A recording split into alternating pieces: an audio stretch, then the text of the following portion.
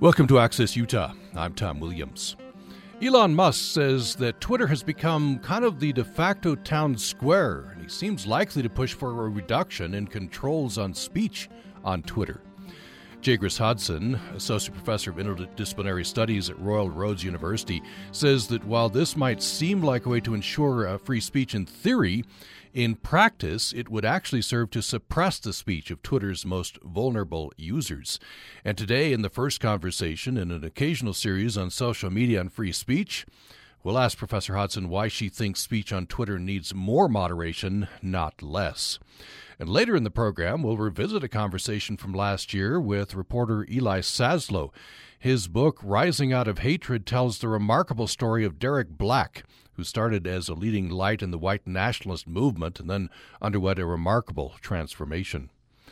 So to quoting here from the Washington Post, Elon Musk says that Twitter has become kind of the de facto town square, so it's just really important that people have both the reality and the perception that they're able to speak freely within the bounds of the law.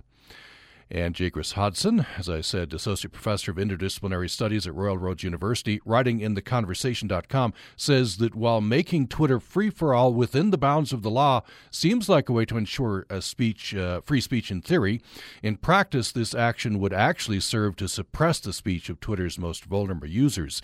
And she goes on to say that her team's research into online harassment shows that when platforms fail to moderate effectively, the most marginalized people may withdraw from posting to social media as a way to keep themselves safe, depriving the marketplace of ideas of their voices and their ideas.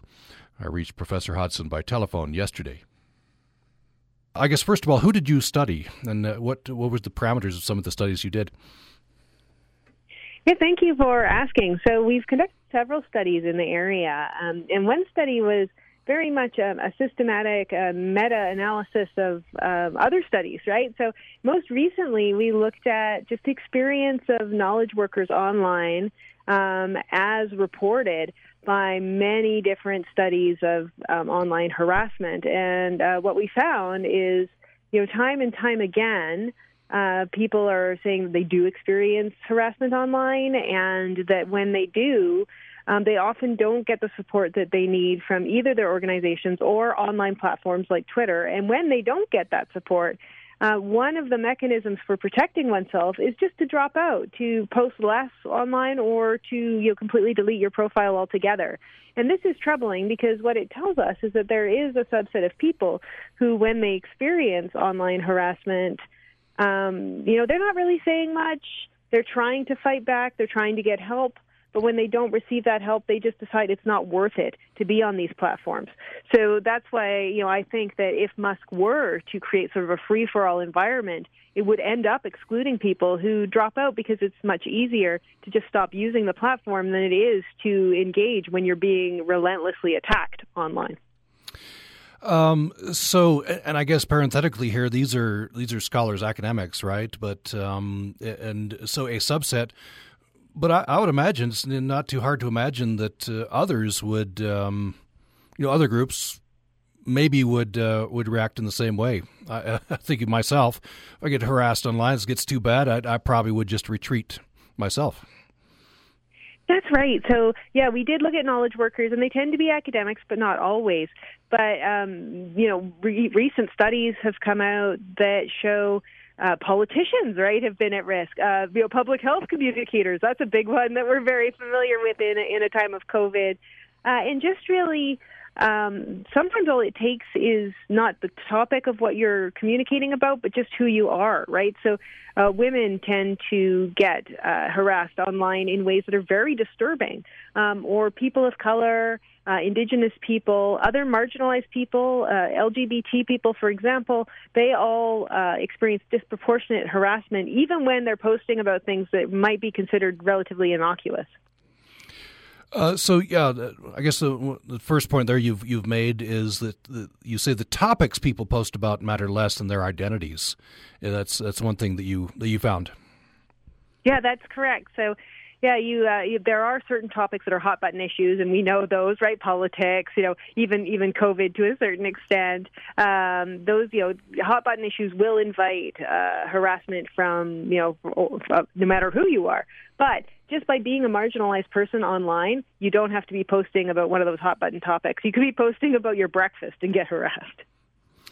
And then you mentioned men who experience online harassment experience a different type of harassment than women or marginalized people.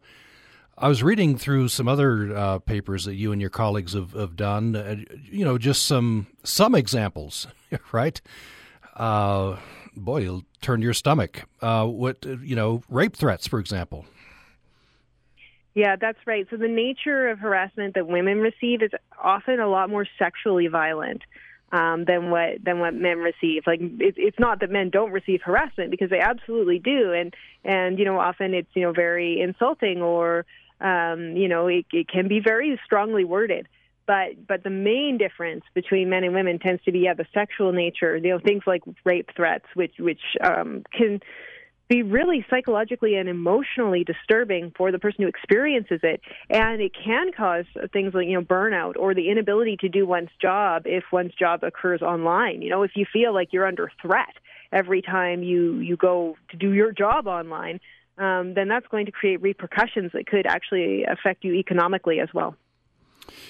So what are the effects?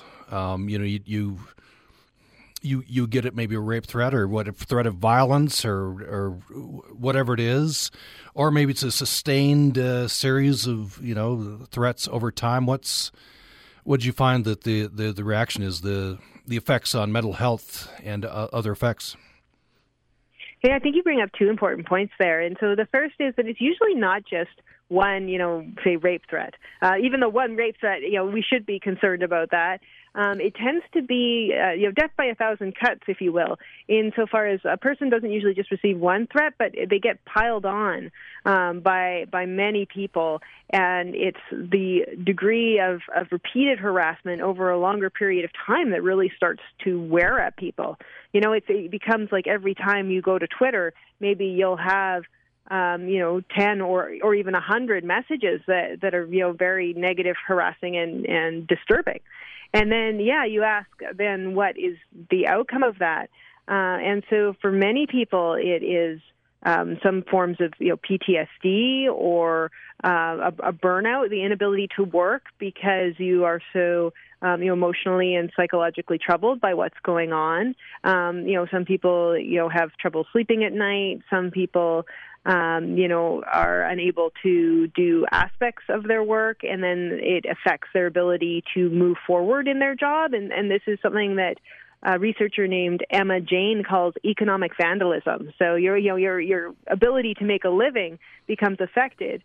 And then a more innocuous outcome could just be that we lose that voice from the public sphere, right? So while Elon Musk is talking about he wants to make sure that we have a vibrant public sphere, that's why I say, this opening up of Twitter could actually backfire, because people might just decide it's not worth it for me. I don't want to face burnout or economic vandalism or psychological distress.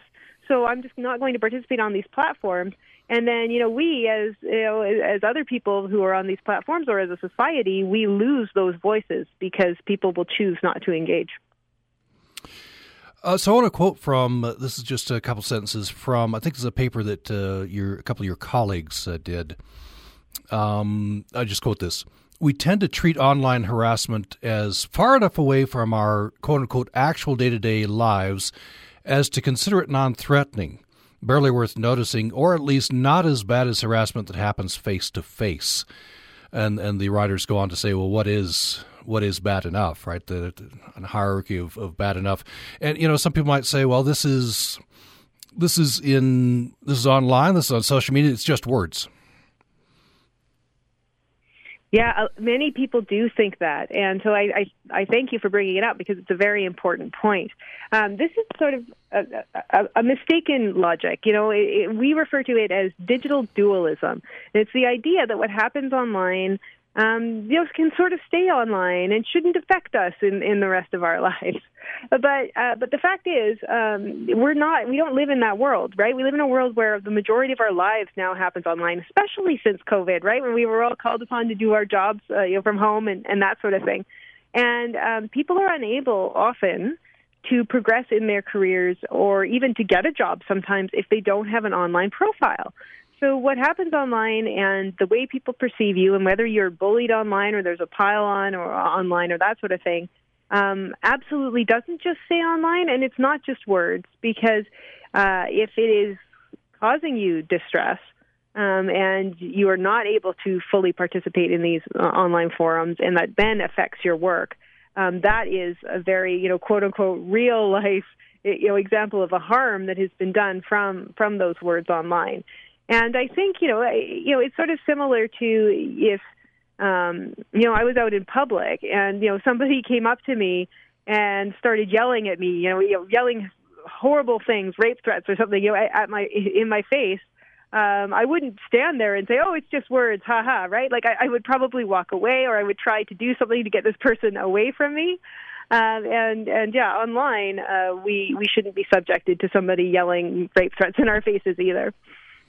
So Elon Musk, I think he's talked about First Amendment, and the private company doesn't have to adhere to First Amendment, standards. He said that's kind of the standard that maybe that he would follow with Twitter. So First Amendment protects speech unless it's intended and likely to cause imminent injury. So people could say, well, these are, again, it's online, we don't know for sure the intent, right? And therefore a bunch of speech, even more than now, probably would be allowed under rules like that under Twitter. Right, but Twitter is a private company too, right? So, if I go into a restaurant, for example, and I stand up on my chair and I start insulting the other patrons, and then this causes the other patrons to want to leave the restaurant, right? The owner of the restaurant is well within their rights to tell me that I need to leave because I'm impacting, the experience of the other people in the restaurant. Twitter is similarly a private business, and it is not a government, and we don't, need to be able to say anything we want to in the face of Twitter. Instead, it's a private business where if my, harassment of somebody else is causing them to want to leave the platform, it is well within Twitter's rights to be able to say, no, I'm going to remove the person that's causing the problem. And secondly, we all recognize that there are limits, even in, the government practice of where free speech needs to end, right? Your freedom to throw your fist ends at my nose, as the saying goes. And the same thing goes for speech that could cause dramatic harm to somebody, economic or psychological. I think we need to consider how if somebody thinks that their freedom of speech involves, harassing somebody, why, that might be a problem, because it isn't a productive form of speech. It isn't enabling those conversations that we need to have to make the world a better place. What it's doing is just, shutting people up and shutting them down, and it's used as a weapon in this way. So, a lot of the trolls, for example, or people that say the worst stuff online are doing it because they're trying to silence somebody. And so we have to consider that the harassers aren't acting in good faith. So I have a little bit of trouble, giving them the benefit of the doubt when they're verbally or otherwise attacking people online. So your studies, your research has shown that when people experience online harassment, they tend to seek support from, I guess, friends, their organization. Talk about that a little bit. Where do they tend to go? Yep. So we have seen a variety of people, or people use a variety of techniques rather, when they're faced with online harassment, and then it sort of ends up when certain mechanisms don't function as well as they need to, that we sort of go down the chain, right? So it sort of starts out with going to the platform and going sometimes to law enforcement. So people will use the blocking and reporting features of the platform to try and get the person who is harassing them, held to account that way. And that, only works sometimes. And In all honesty, it tends to work better if you're already famous. Then the platform tends to want to take care of you a little more. And, with law enforcement, we still find that people are running up against that whole assumption of digital dualism that you and I talked about a little bit earlier. So law enforcement thinks, it's just online. We don't really need to do too much about that. Things are getting better in that area, but in the past, that's been a real barrier. When those things fall through, people sometimes go to their organizations. So, for example, myself, I work at a university. So if I were to experience online harassment that was to become a problem for me, I would probably go to both, tech support and my dean at my university to try and get the support I need to figure out the problem if the platform doesn't help me. And then when all of that fails, and it often does for people, they generally turn to close friends. And the close friends will get online and help with, reporting people, blocking them, filtering comments so that the person who has been subjected to abuse doesn't have to read hundreds and hundreds of horrible comments online. And what we've found is that people tend to find that they're the closest people to them, so their friends and family, are providing the most support. And some of the support that they would like to see from the platforms, from law enforcement, and from their organizations isn't always there when they need it to be. And so your research shows that if they don't find the support, then they just kind of fade away, right? They leave the platform. Yeah, that is correct. And when they don't find support from any of these areas, or even sometimes when they do have that support from close family and friends, but they don't want to deal with it anymore, if the harassment continues, people tell us that, they either leave entirely or they really scale back what they talk about online, right? So, people will think, I'm not ever going to talk about a hot button issue, or maybe I won't actually post online. I will just sort of lurk, which is, you'll be online, you'll read what others post, but you won't post yourself. You're listening to Access Utah. I'm Tom Williams, and today is the first conversation in an occasional series we'll have on social media and free speech. And we're talking with Jagris Hodson, Associate Professor of Interdisciplinary Studies at Royal Roads University. We'll have more following this break. Thanks for listening to Access Utah. We are talking on the general heading of social media and free speech. Elon Musk says that Twitter has become kind of the de facto town square. He seems likely to push for a reduction in controls on speech on Twitter. We're talking with Jagris Hodson, Associate Professor of Interdisciplinary Studies and Canada Research Chair in Digital Communication for the Public Interest at Royal Roads University. She says that while a reduction in controls might seem like the way to ensure free speech in theory, in practice, it would actually serve to suppress the speech of Twitter's most vulnerable users.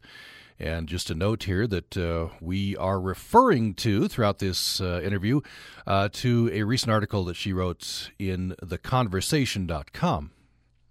So you go on to say in this piece, you talk about this idea of the marketplace of ideas, and you go back to, sometimes we throw this around, you actually go back to the person who came up with this, John Stuart Mill. Tell us about what his conception of marketplace of ideas was.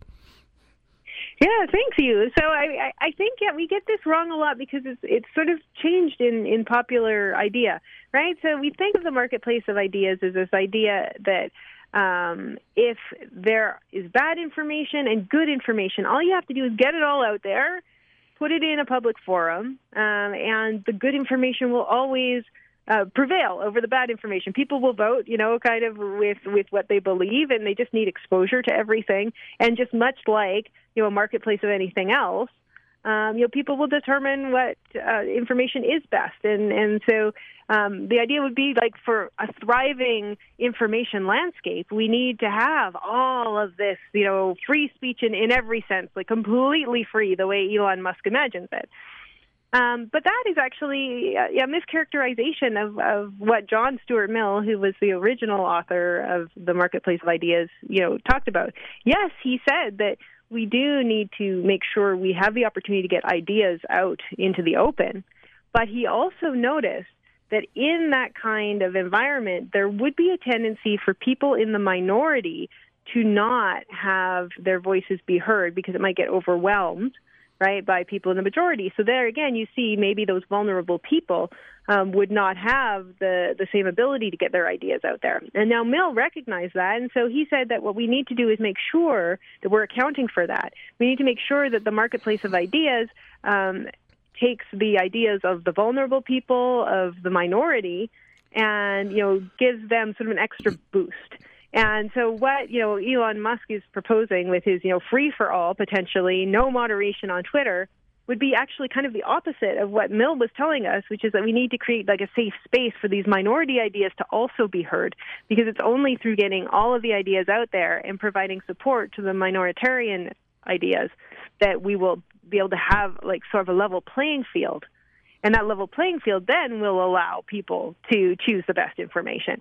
So, Mill suggested in his original writings that maybe the marketplace of ideas does need a little bit of help in some areas. And we've sort of lost that in all our talk of social media, because it's not just Musk who is a free speech absolutist. Mark Zuckerberg has often talked about the issue of free speech with respect to Facebook as well. And so they have this idea that all speech should be out there and available on these platforms. And I think they have these ideas in part because that kind of speech makes a lot of money for these platforms. Like if you have unfettered speech, you also have the ability to get more eyeballs for the people who might advertise on your platform. Yeah, parenthetically, of course, John Stuart Mill, 19th century, couldn't have imagined the internet, much less trolls. I don't know if they had the equivalent. Yeah, they probably did at that point, but they didn't have the platform, right? Those types of voices, I wouldn't think. Yeah. We've always had bullies and we've always had misinformation, but the scale right now is quite something. Yeah. So let's talk about regulation of this kind of harassment. Of course, currently social media platforms, including Twitter, right now have some rules in place. Do you think those are sufficient? I think it must be really difficult to run these platforms. So I think that Twitter has come a long way, in the last few years. They've got, more mechanisms for moderation now, and I think that's good. What my research participants tell me is that, it's still not enough. But at the same time, it's better than it was several years ago, and I do believe that they are trying. They're trying to make it better. I think that it's a really difficult thing to do at scale because it's very, very hard, right, to design an algorithm that will catch all of the potential examples of online harassment. And it's very hard to try and make that call. Pardon me. It's very hard to try and make that call time and time again when you're getting these things reported. How do you draw the line? We have a system where there's a combination of algorithms and human moderators, but that's, difficult too because of the size and scale of the platform. It's never going to be an easy problem to solve, but I think that what is needed is some mechanism always of moderation. So again, we're not looking to cancel anybody. We're not looking to block all speech. But moderating, especially things like personal attacks and online harassment, is a noble goal and something that I think we need to continue to work on. So, as you said this before, just to reemphasize this, the way we think Elon Musk is going to take the company is going in the wrong direction, I think, in your view. Yeah, well, the way he's signaled his intentions to take the company, right? So we don't know what he's going to do, but he's mentioned that, he wants to open it up and make it completely free. And so that's what we're commenting on, right? And yeah, I think that in my opinion, not only is he signing himself up for, a world of hurt, personally, just because it would be such a horrible job to be that person. But also I think it's not going to achieve the goals that he wants it to achieve, which is, creating a more open forum for public debate. So you talked a little bit there about, organization-wide and what somebody like Elon Musk, Twitter, Facebook maybe ought to do.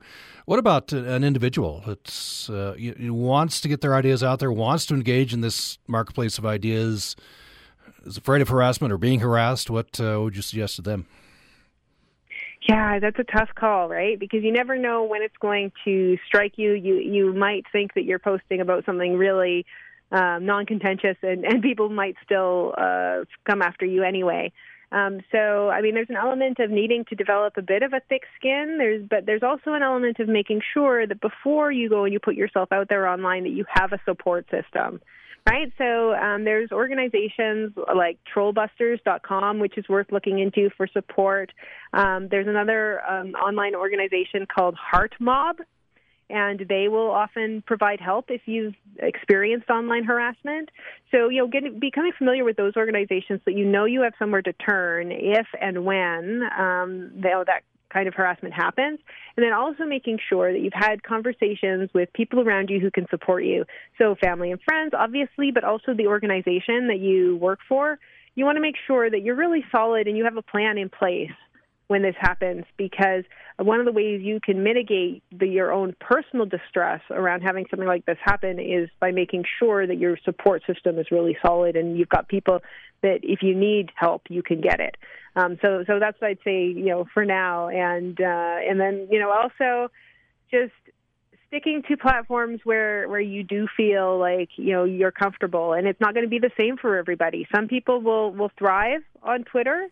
Other people will say, no, I want to only post, to maybe TikTok or Facebook or somewhere where I know I have a community who's got my back. So I think also, choosing where you post based on where you feel you have the support structures is probably another good idea. Oh, just have a couple minutes left here. You studied the difference between how men get harassed and women get harassed, and there is a difference. Also, I guess minority communities as well. I'm reading here from one of your papers or your colleagues. Women who have experienced online harassment are often advised to self-censor or tone it down, or maybe encouraged to blame themselves. What would you say there? Yeah, it's really unfortunate, right? There's a lot of victim blaming that happens with respect to many different types of harassment, and online harassment is no exception. I would say it's important for each and every one of us to recognize that when somebody is harassed online, we shouldn't jump to saying, well, what did you do? What did you post, right? Because that's not always the answer. And as we talked about earlier, a lot of times people just get harassed for being a woman or a minority online. So I think, the best thing that we can all do as members of a broader community is when we hear somebody is experiencing online harassment, to, sit with them and find out what we can do to help. So don't talk about, okay, what did you do to bring this on? Don't, talk about why did you post in that way? But say, okay, well, what do you need? Go check it out. Does the aggressor, maybe need to be reported or blocked? Or is there some other way you can support the person experiencing harassment? Because I think we have traditionally put it on the individual, but it really needs to be a community effort to stop harassment. Well, we're out of time here. A very interesting conversation. We've been talking with Jacobus Hodson, Associate Professor of Interdisciplinary Studies at Royal Roads University and a Canada Research Chair in Digital Communications for the Public Interest. Thank you, Professor Hodson, so much. Thank you. Thank you for having me. I had a great time. You're listening to Access Utah, our conversation there with Jacobus Hodson. That's the first conversation in what will be an occasional series on social media and free speech. We'll get a bunch of different perspectives on this as we go along. You can find Jacobus Hodson at royalroads.ca. royalroads.ca, that's the website of Royal Roads University. And she's written for theconversation.com as well as other publications. Following a break, we'll conclude the hour by reaching back for a conversation from last year with reporter Eli Saslow. His book, Rising Out of Hatred, tells the story of Derek Black, who started as a leading light in the white nationalist movement and then underwent a remarkable transformation. That'll be after this break.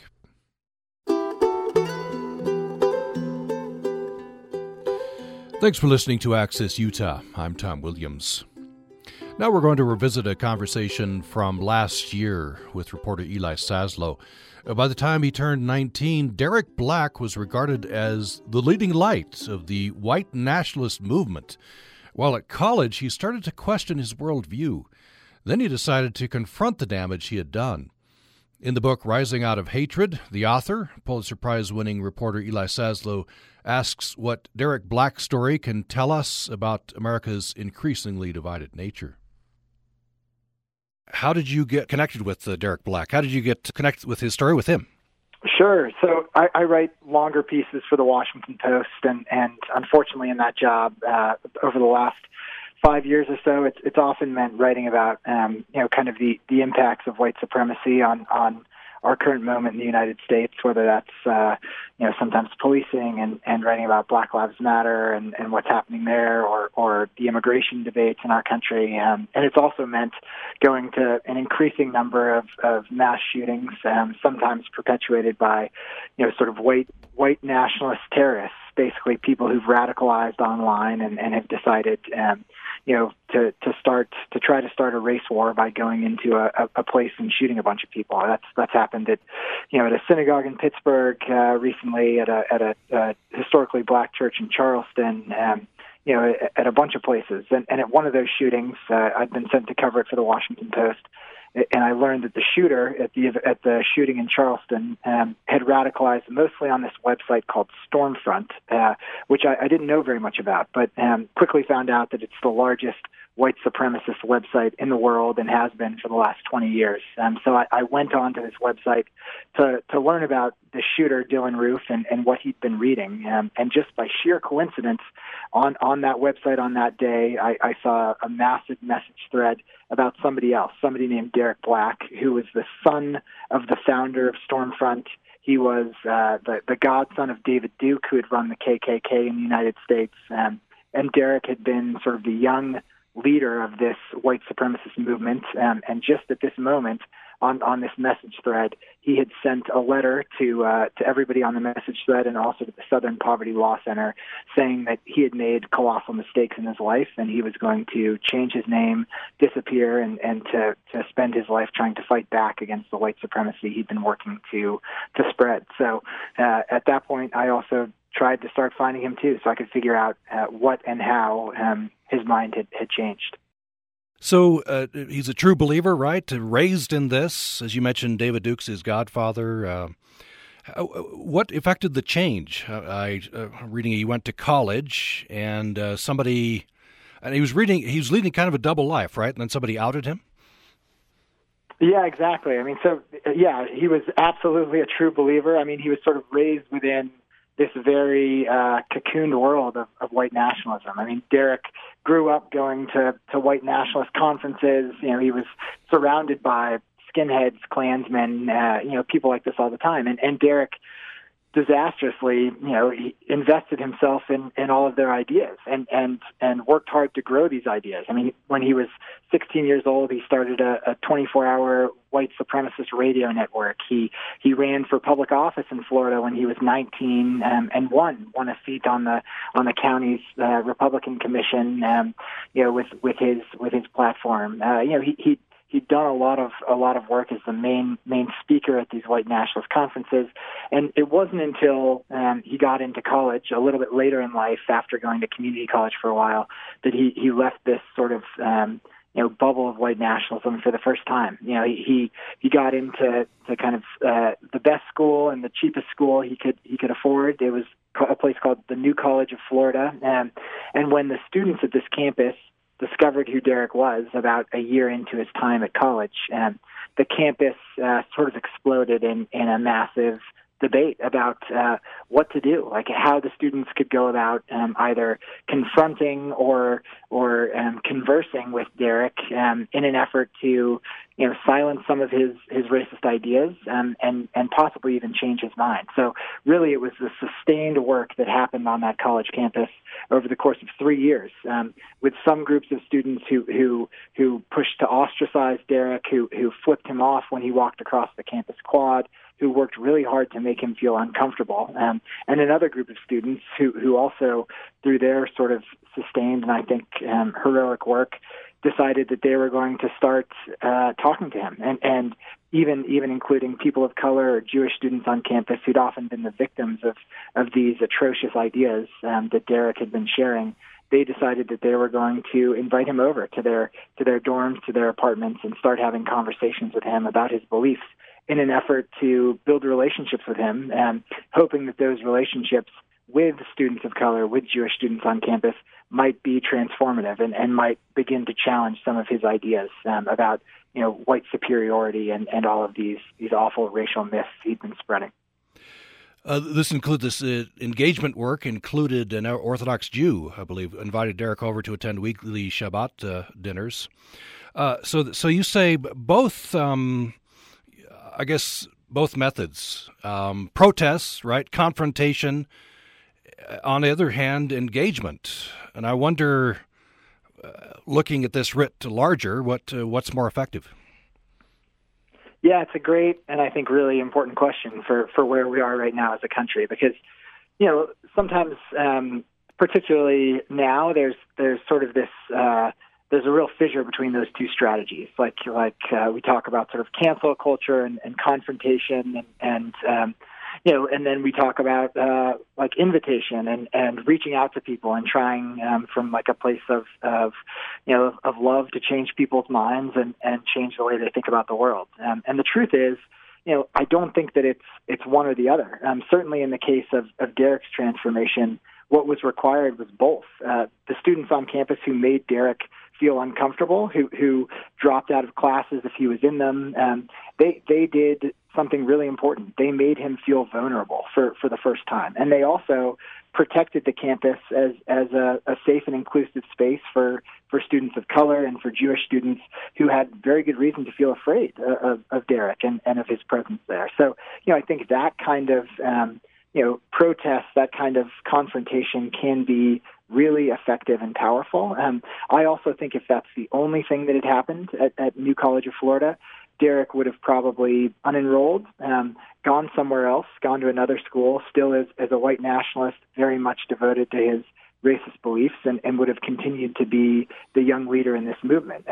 But instead, the second piece that happened was like you said, these sometimes Orthodox Jewish students who began to form relationships with Derek and who, not just through one difficult conversation, but through, 2 or 3 years of working slowly to tell their own stories to Derek, to debate these issues with him, who took on like the huge amount of labor of that work, but who successfully began to push back against all the stereotypes that Derek had about people who were different from him and who looked different from him, and who ultimately sort of undid so much of this thinking in his mind until Derek had to confront the very basic question of whether or not he believed any of this stuff anymore, or whether it was just his relationships with his family and people in this world that was holding him to these really grotesque beliefs. How did he make that change? It was very ingrained, right? He grew up with this. It's the family business.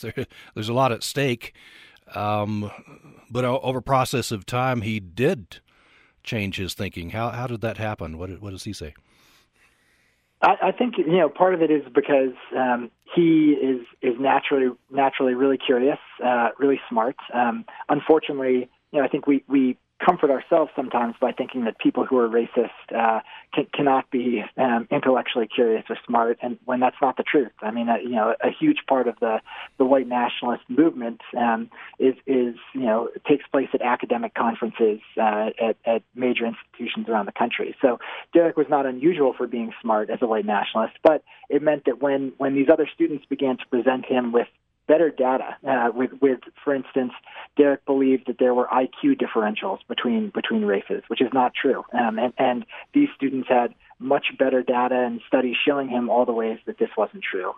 Derek had built a lot of his ideology on false science. And once the students began sending him this information, and once he trusted those students enough to open the information and look at it, he was smart enough to see that what they were telling him was true. I think the harder thing for him was then deciding that the only fundamentally decent thing to do, not necessarily the courageous thing to do, but the only decent thing to do was to become publicly anti-racist and to distance himself from this movement, which he knew was going to mean ending his relationship with his family, with his parents who he loved, and sort of detaching himself permanently from everything about the first 22 years of his life.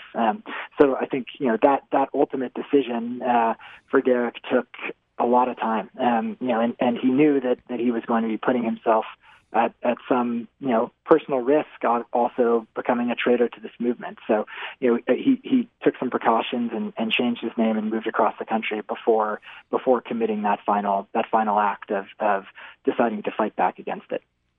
I want to ask about President Trump's, I don't know what the word would be, at least acknowledgement, right?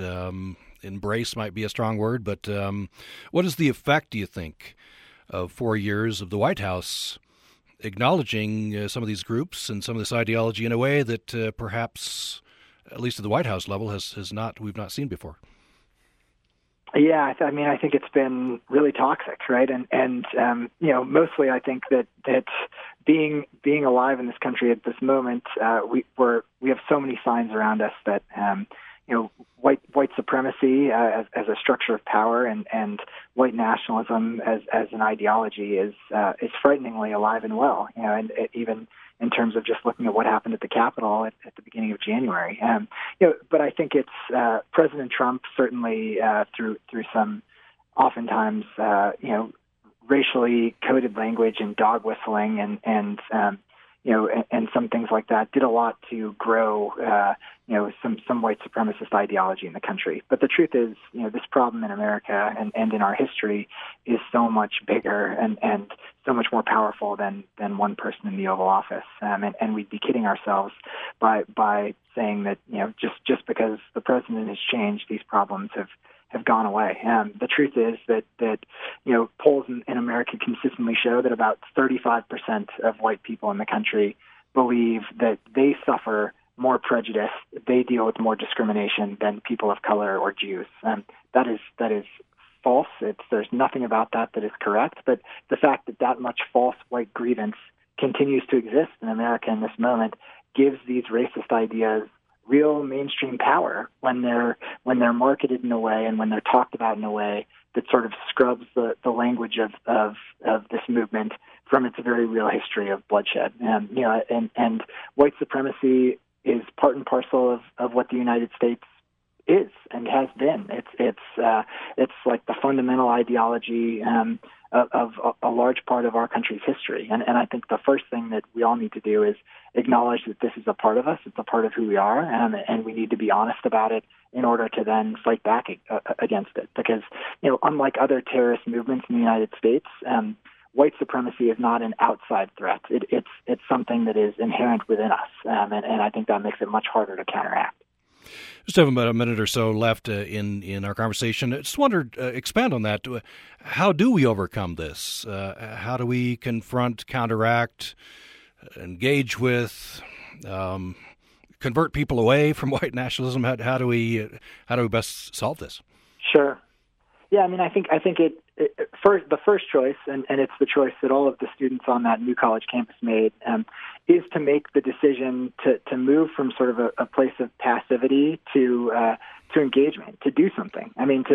For all of us to decide, that in order to counteract these ideas in the United States, we have to be active and we have to become actively anti-racist. And then I think the second thing is, what exactly we do depends on the person or the idea or the institution that we're trying to change. So, if you're working to change something or someone who's not going to listen to you, who's not going to sit down and have a conversation with you at the dinner table, who you might only have one moment in time at a protest or at an event to signal that their racist idea or their racist institution is a problem, then you should signal that however you can. If that's protesting, if that's saying something in public that an institution is doing something that's harmful, then I think you should do it. That's important, and it establishes like the community's values. But I would say if the person that you're trying to change is somebody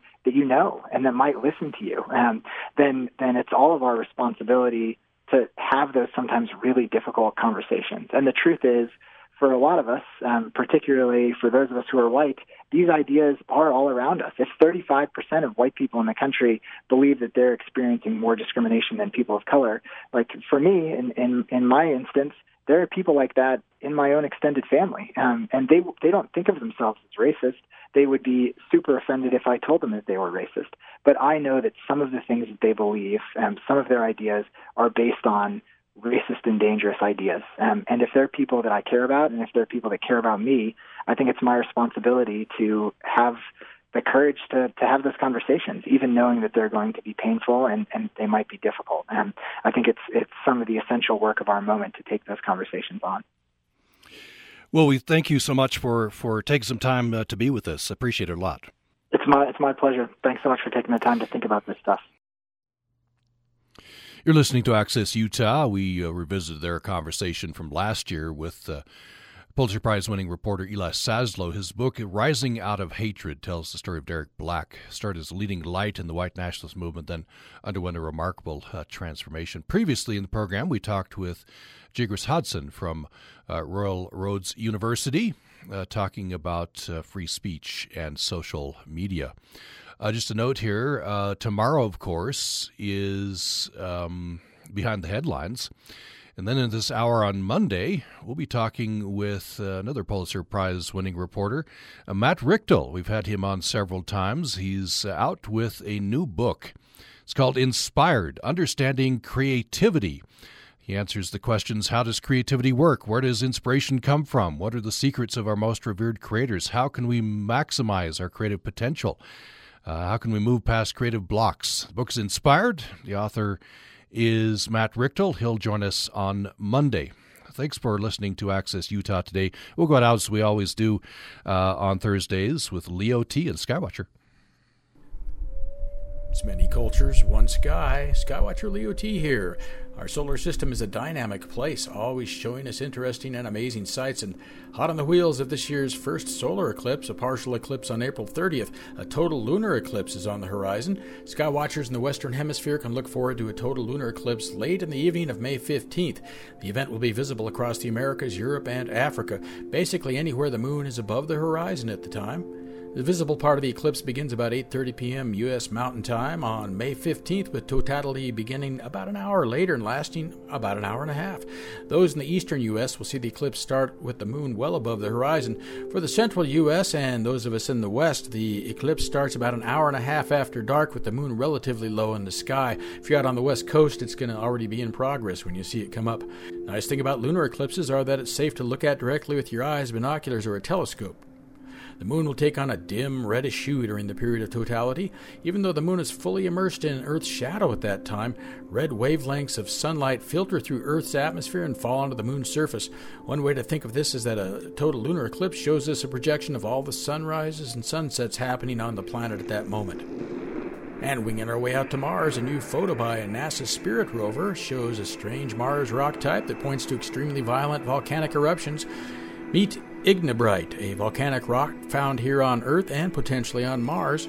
NASA's Spirit rover photographed this olivine-rich rock in the Gusev crater on Mars in 2005, and they're just getting around to compare that with some of the photos taken by the Perseverance.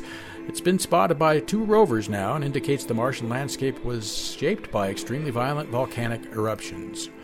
In low Earth orbit, China will launch 6 major missions before the end of the year to complete its Tiangong space station, which space officials say could soon link up with a powerful telescope and host international astronauts.